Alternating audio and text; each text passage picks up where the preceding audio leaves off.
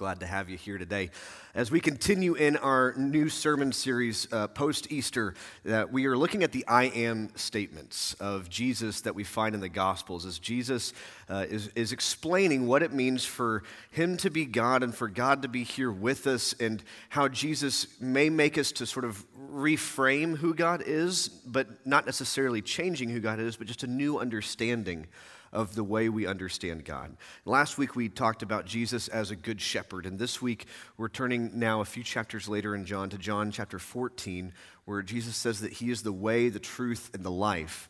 We're going to look at the full scope of where that verse comes to us in, though, because where he says this, how he says this, informs more than just saying, I'm the way and the truth and the life. There's more to this story than just that statement. So before we dig in, let's say a word of prayer over our text this morning, and then we'll get going.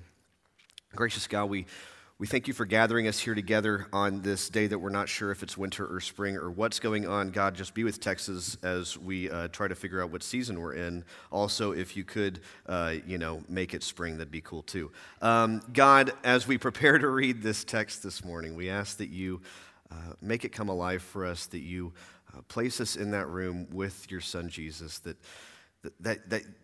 you would allow these words to resonate within our hearts, allow us to be reminded of some simple truths, allow us to be challenged with maybe a new way of understanding, and allow us to leave this place ready to love in your name. It's in your son's holy and precious name, by the power of your Spirit, we say amen.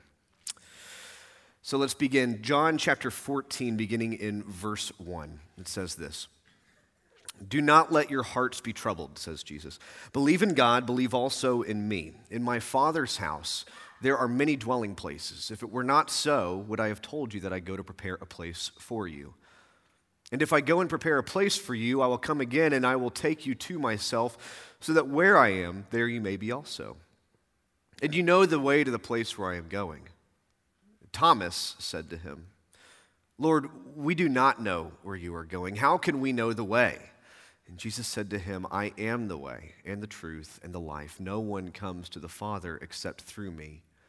If you know me, you will know my Father also. From now on, you do know him and have seen him." So I love the movie. We're going to stop there for now and keep going here in a little bit. I love the movie The Princess Bride. Any other Princess Bride fans in the room? If you're not, I'm going to judge you. I've loved this movie since I was a kid. I make references to this movie all the time in my life. If you spend any time with me, you'll hear me say something about Malwidge or, no more rhyming, now I mean it. Anybody want a peanut? If you don't laugh at that, then we're just... That just brings you down a little bit in my book. It's okay.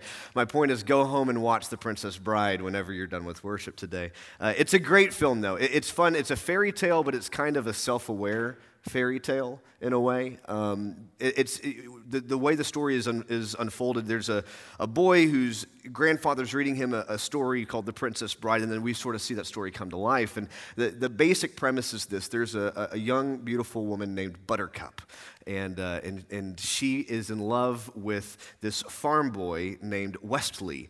And Westley is in love with her, and it's wonderful. And so he decides he needs to go off and make a fortune that's worthy of beautiful Buttercup.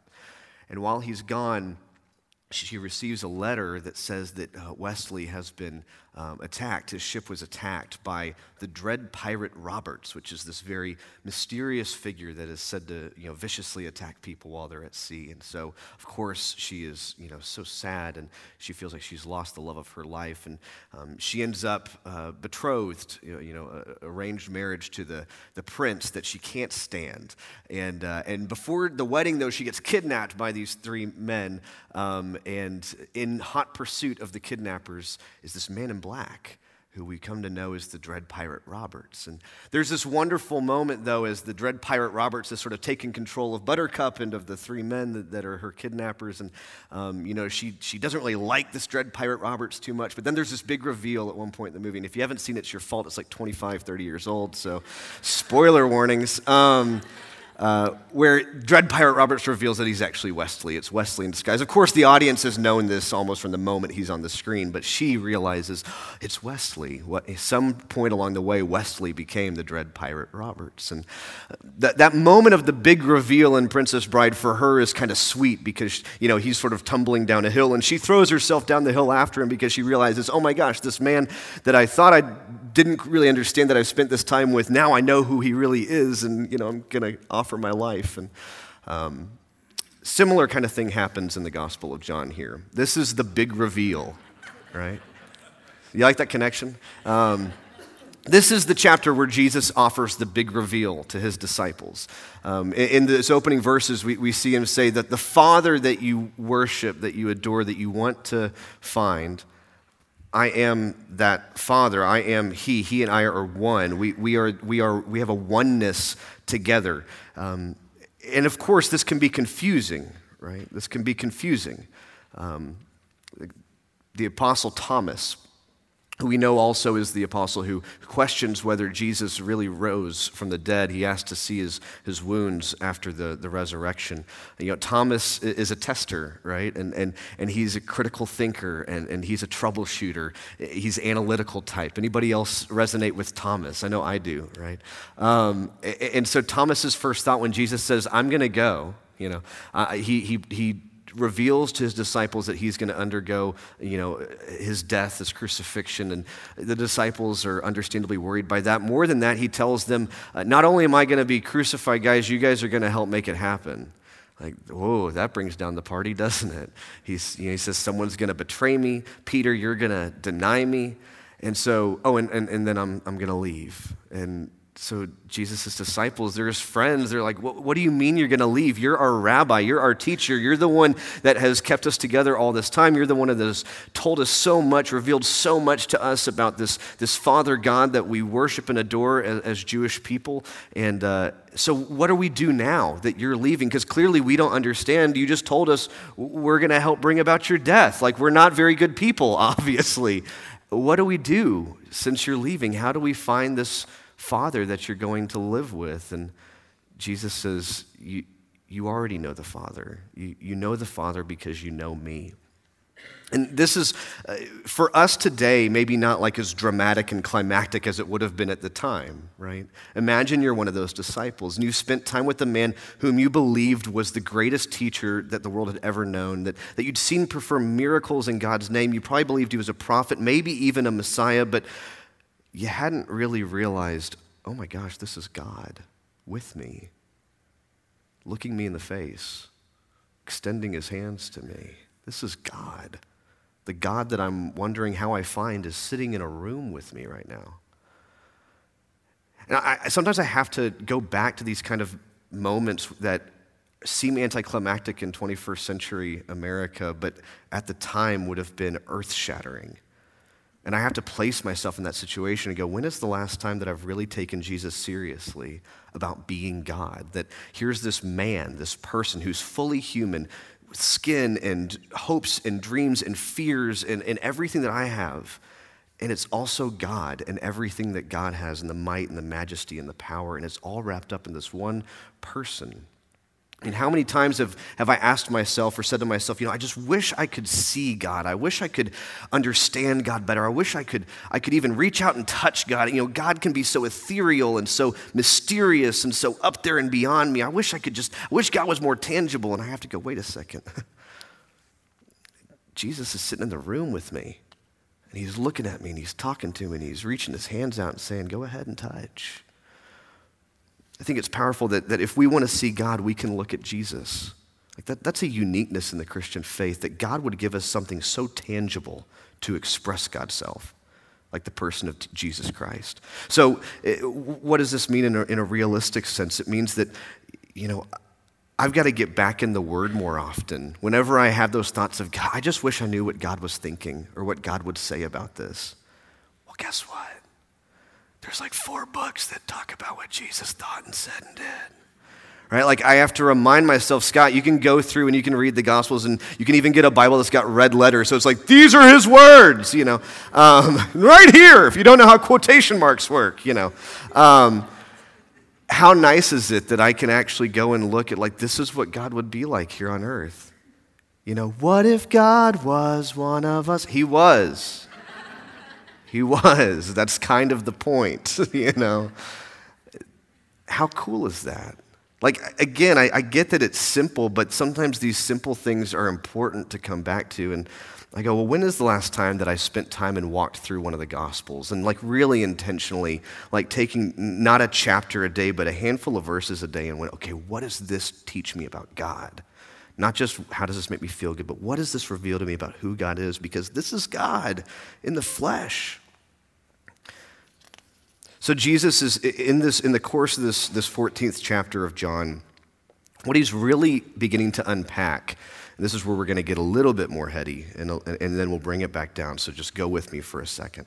So this 14th chapter of John, when Jesus says, I'm the way and the truth and the life, you know, a lot of times we teach that phrase and we go, I'm the way and the truth and the life, and we teach it as, you know, Jesus is saying that, you know, everyone needs to follow Jesus if they want to make it into heaven. And like, okay, that's one aspect of this verse. You could read that and talk about the, you know, how we gain entrance into heaven or whatever.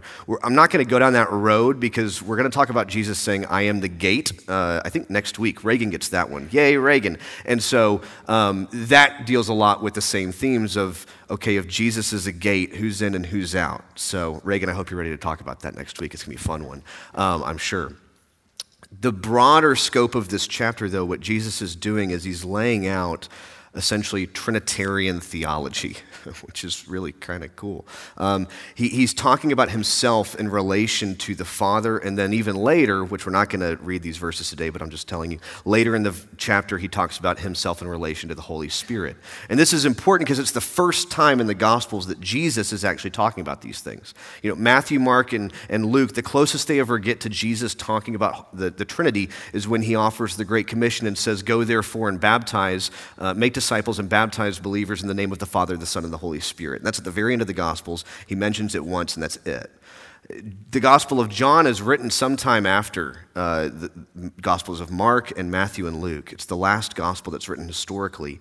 And so by that point, the church itself had wrestled a lot with this Trinitarian theology. And so John was keen on including this teaching from the lips of Jesus, that this is not something that sort of we came up with after the fact, but that Jesus was committed to understanding this relationship. So I say all that because he gets into that in these next few verses. We're going to talk about what does it mean for God to be in the Trinity and not just Jesus. So Philip says to him in verse 8, it says, Philip said to him, Lord, show us the Father, and we will be satisfied. So he's still focused on this Father God, the Father, this is the Lord, the God that they have worshipped as the Jewish people. And Jesus says to him, have I been with you all this time, Philip, and you still do not know me?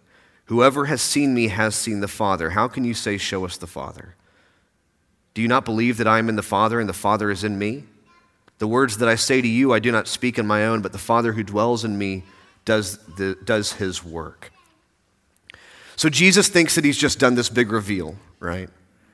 He says, you know, when he's talking to Thomas, you know, Thomas has his question. He says, you know, I am the way, the truth, and the life. No one comes to the Father except through me. If you know me, you will know my Father also. From now on, you do know him and have seen him, right? And all of us are like, wow, great. And Philip's like, yeah, where's the Father? But the Father, though, where's he? So much for the big reveal. You know, Jesus is still trying to get them to understand. And the thing is, it's easy for us to laugh at Philip, right? You know, how do you not get this? But we forget, like, this is the first time they're hearing this stuff. No one had ever said the words Trinity in that way before. It talked about God being three in one. Jesus is laying this out for the very first time. And I think actually we can laugh at Philip, but a lot of us really struggle with the idea of Trinity as well. I see it all the time. I see it in my own faith. I think that we make some mistakes when we encounter God as Trinity. This is like a basic doctrine of the Christian church, and yet it's so hard to understand that 1 + 1 + 1 = 1, right? That God exists as three persons in one united substance, God, right? So the mistakes that we make with the Trinity, I think we make one of two big mistakes. One is that we play favorites. What does this look like? Well, I mean, a lot of us would just say that we naturally connect to one of those persons of the Trinity more than others. Some of us really like the idea of a Father God, a parent God who oversees and overlooks and has, limitless power and has been creating and working in the world since the beginning of time. A lot of us like that idea. Some of us don't. Some of us struggle with the Father God image. Some of us struggle with Father God language. Some of us struggle with the actions that we see attributed to Father God in the Old Testament. Some of us really love Jesus. I would hope most of us really love Jesus. I think Jesus is the part of the Trinity that we're at danger of playing favorites with the most in the American Christian church. I think I go to a lot of churches, and I'll be guilty of this sometimes too, where like everything is Jesus all the time, Jesus, Jesus, Jesus, Jesus, and like the Father and the Holy Spirit are like awkwardly standing in the corner like, hey, we're here too, No, okay, just him, and Jesus is just sort of like the thing. And not that I think worshiping Jesus is bad, right? Like I'm a Christian pastor, of course, I think worshiping Jesus is good. I think that worshiping only Jesus and praying only to Jesus and singing only about Jesus and Jesus, Jesus, Jesus, and never, ever wrestling with the fact that Jesus is one part of the Trinity, like that gives us a 1/3 understanding of our faith. Jesus is awesome. Jesus is God. Jesus is not all of God, not in the way that we understand it in the Christian church. And then some of us really love the Holy Spirit. I said in American Christianity, we kind of single out Jesus a lot of times. In other parts of American Christianity, the Holy Spirit is uplifted a lot. In the Pentecostal church, the power of the Holy Spirit is lifted up a lot. My point is this, that when we look at the Trinity, odds are most of us play favorites. There's one part of that Trinity, or maybe even two parts of that Trinity, that we tend to feel like we interact with more, and we don't really think about or talk about or wrestle with any the others that we don't think about. I think a lot of us probably lift up Jesus or lift up the Holy Spirit or lift up Father God and sort of at the detriment of our relationship with the other two persons.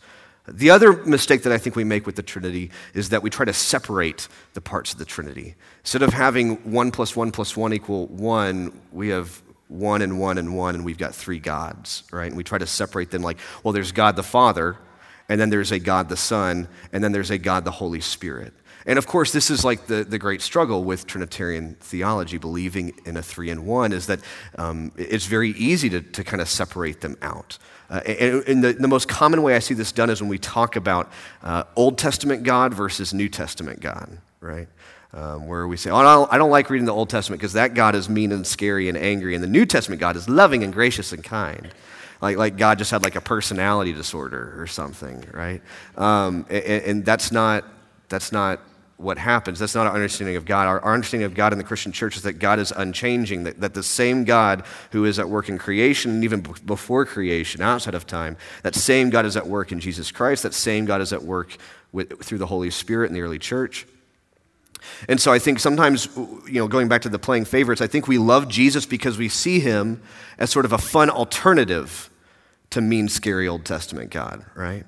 Like, well, God was kind of rough around the edges, but then Jesus came and made it all better, right? Like, that's not an accurate way to think about God.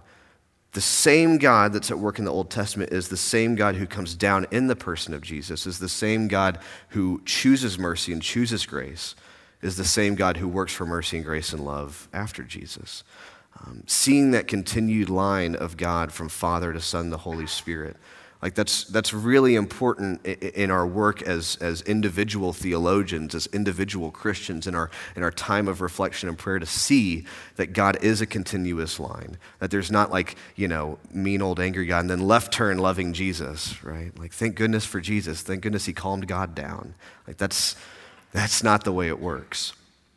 Jesus is not a loving alternative to the Father, but a divinely human expression of the Father. And I think what it does for us is it allows us to go back and reread our scriptures in a new light, to see that once we've studied the Gospels and we understand who God is in the person and work of Jesus Christ, how do we see that same grace and that same mercy and that same love at work in the Garden of Eden, at work in the story of Noah, at work in the story of the Israelites, at work in the stories of the early Israel nation, at work in the exile of the Israelite people, at work in the Psalms, at work in the prophets? How do we see that same God present, a through line? Because I think that's going to give us a deeper, richer understanding of not only Scripture, but really of who our God is and how consistent and constant our God is. So Jesus has this really sort of, what moment with the disciples, but I think he understands that this is really hard stuff to grasp, especially for a bunch of guys hearing it for the first time. And so he keeps going in verse 11, and this will be the last portion we read this morning. He says this: "Believe me that I am in the Father, and the Father is in me. But if you do not, then believe me because of the works themselves. Very truly I tell you, the one who believes in me will also do the works that I do, and in fact will do greater works than these, because I am going to the Father. I will do whatever you ask in my name, so that the Father may be glorified in the Son. And if in my name you ask me for anything, I will do it." Have you ever tried to pretend like you knew what someone was talking about, but you didn't? Right? You know you've done it. You go, I do this all the time. This is like a random one. People try to tell me where they're from, and it's like some random town. Like, I have no idea where that is. Yeah, I'm from Corkerill. It's over there past Glennington.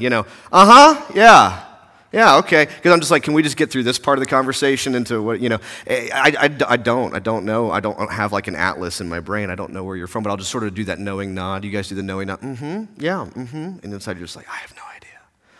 Have you ever talked to somebody and you knew that they didn't know what you were talking about, but they were pretending like they did? They were giving you the and you're like, you don't know what I'm talking about right now at all. I think Jesus was having that experience with his disciples in that moment, where he's like saying, so I am the Father's in me, and I'm in the Father, and we've got, and they're all going, and he's going, you guys have no idea what I'm talking about. I think Jesus could tell this. I think he knew that his disciples were struggling to understand what he meant about his relationship with the Father, what he meant about this sort of Trinity idea of understanding who God is. And he hadn't even gotten to the Holy Spirit yet. That's the best part. He hadn't even gotten to the part like, so when I go, there's like this other thing coming, and you can't even see it. It's like, The reality is that when Jesus reveals this, even to us today, like I said, the Trinity itself is a mystery of faith. Like, there's no amount of thinking about the Trinity that is going to make it make perfect sense to us, because 1 + 1 + 1 just does not equal 1, right? Right. I really hope, I know Common Core math is messing us up, guys, but let's get that right. Someone who understood the Trinity really well, if you want to know what it looks like to understand the Trinity, because maybe you're sitting here going, Scott, all this highbrow stuff, like, I just don't get it. That's fine. Plenty of times I don't get it. Most of the time I don't get it. Someone who did get it was a guy named Athanasius.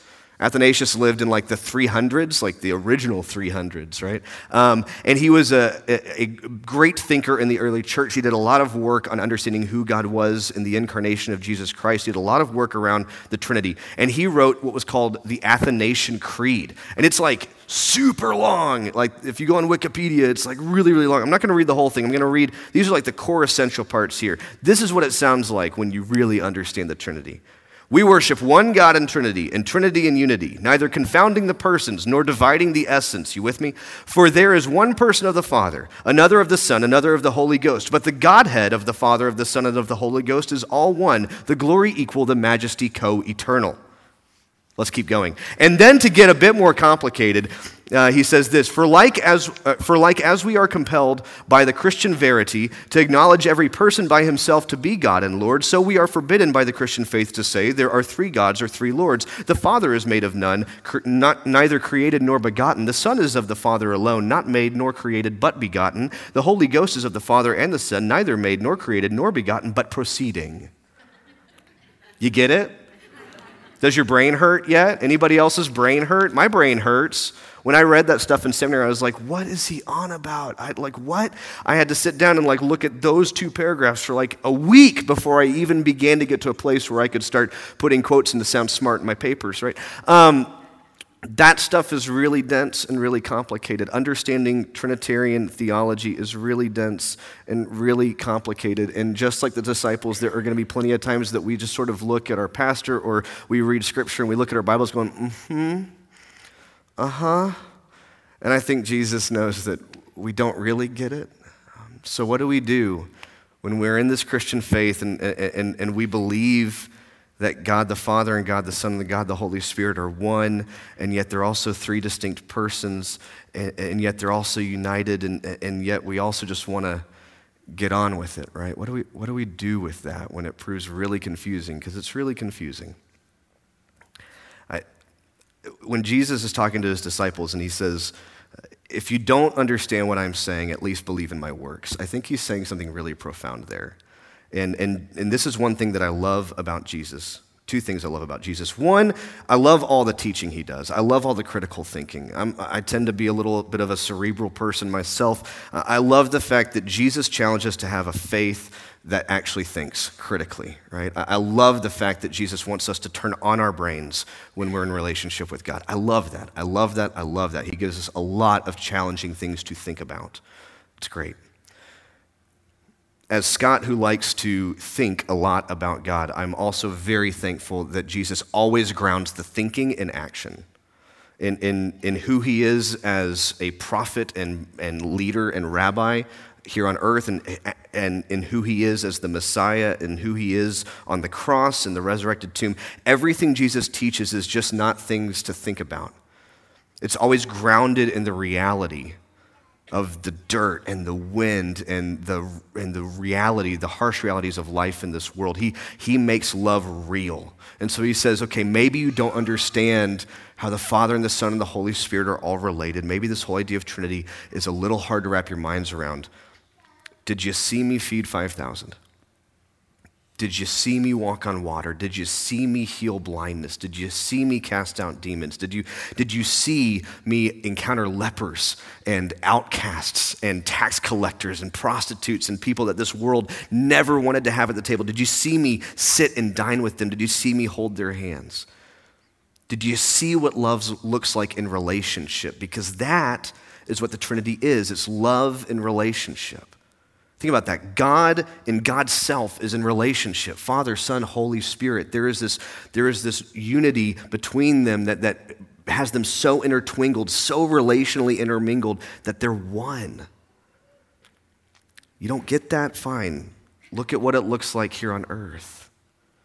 It looks like sitting down with people that the rest of the world's unsure about. It looks like opening people's eyes to truth they couldn't see before. It looks like extending love and grace and mercy, not just in words, but in actions, through feeding their hungry bellies and clothing their naked backs and putting roofs over their unsheltered heads. That's what this Trinity thing is about here on earth. So maybe thinking it through is too much.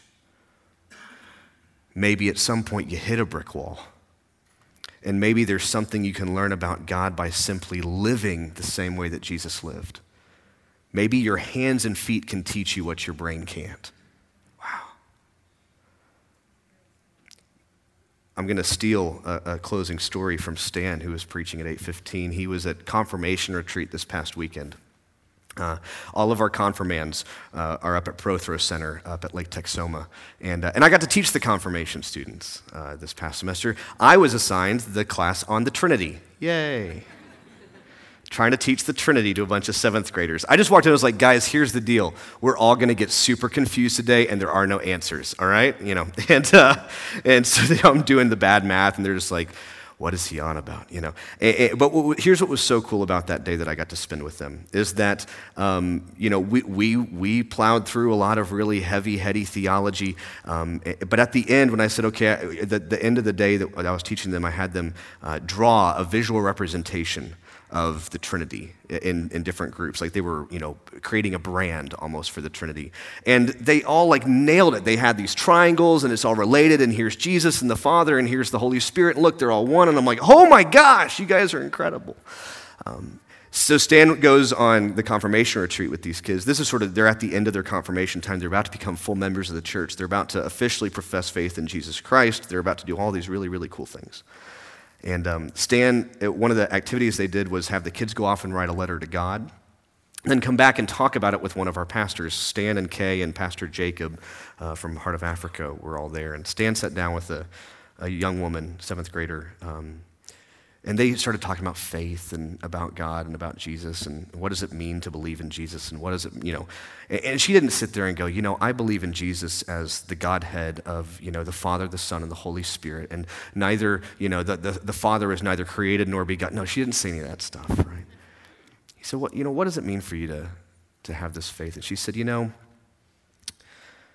I love my faith and I love my church.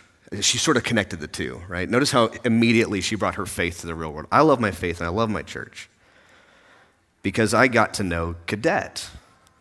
Because I go to school here in North Dallas, she said, and I'm around a bunch of kids that are just like me who come from the same places as me, and we're all very similar, and we all have very similar experiences. And here I got to meet Cadet. And Cadet was one of our young adults. He's a senior in high school. He was going as a volunteer on the confirmation retreat. And she said, I got to know Cadet. And Cadet is from Africa. He's from Burundi originally. And she said, he told me a story, and he had to spend months, years, in different refugee camps and places that were not his home until he finally was able to come here to America. And I'm just so glad that I got to meet Cadet, and now I know Cadet, and he's my friend.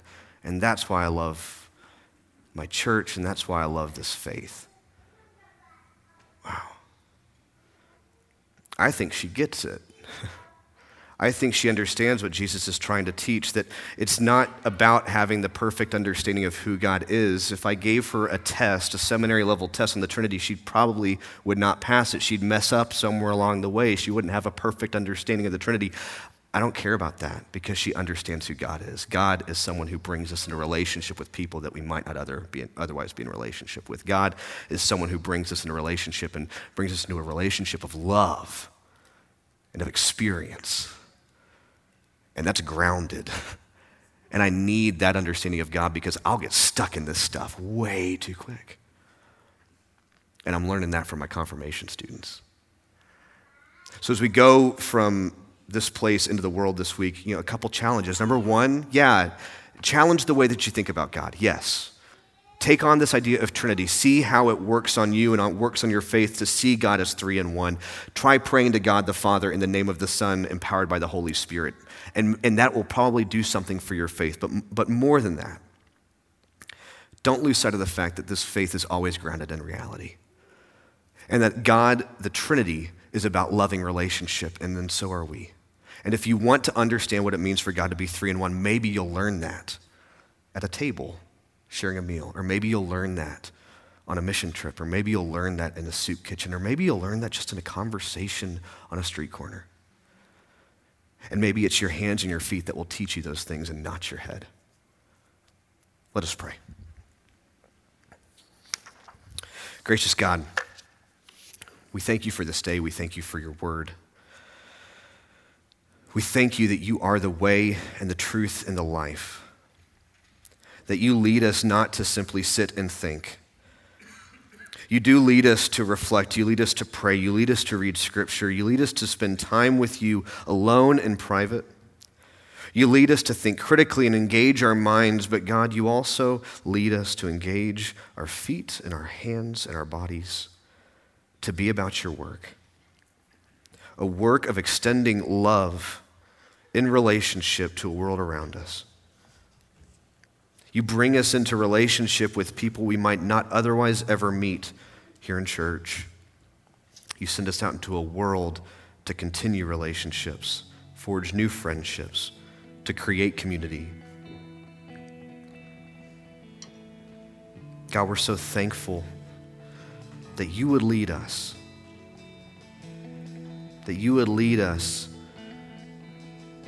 in your way, in your truth, in your life. Not in our way or our truth or our lives as we've known them. God, I ask that you would ground us in a relationship with your Son, Jesus Christ, that he would point us to a Father God who knows us and loves us and cares for us, and that we would be empowered by your Holy Spirit. that we would see the works of Jesus Christ in the Gospels, and we would be inspired by them, and we would be awed by them, and that they would reveal new things about you to us. But God, remind us that you say we will do even greater works than these. Because you're not just someone to think about, but you're someone to follow. Father God, we pray all this in the name of your Son, Jesus Christ, and empowered by your Holy Spirit. Amen.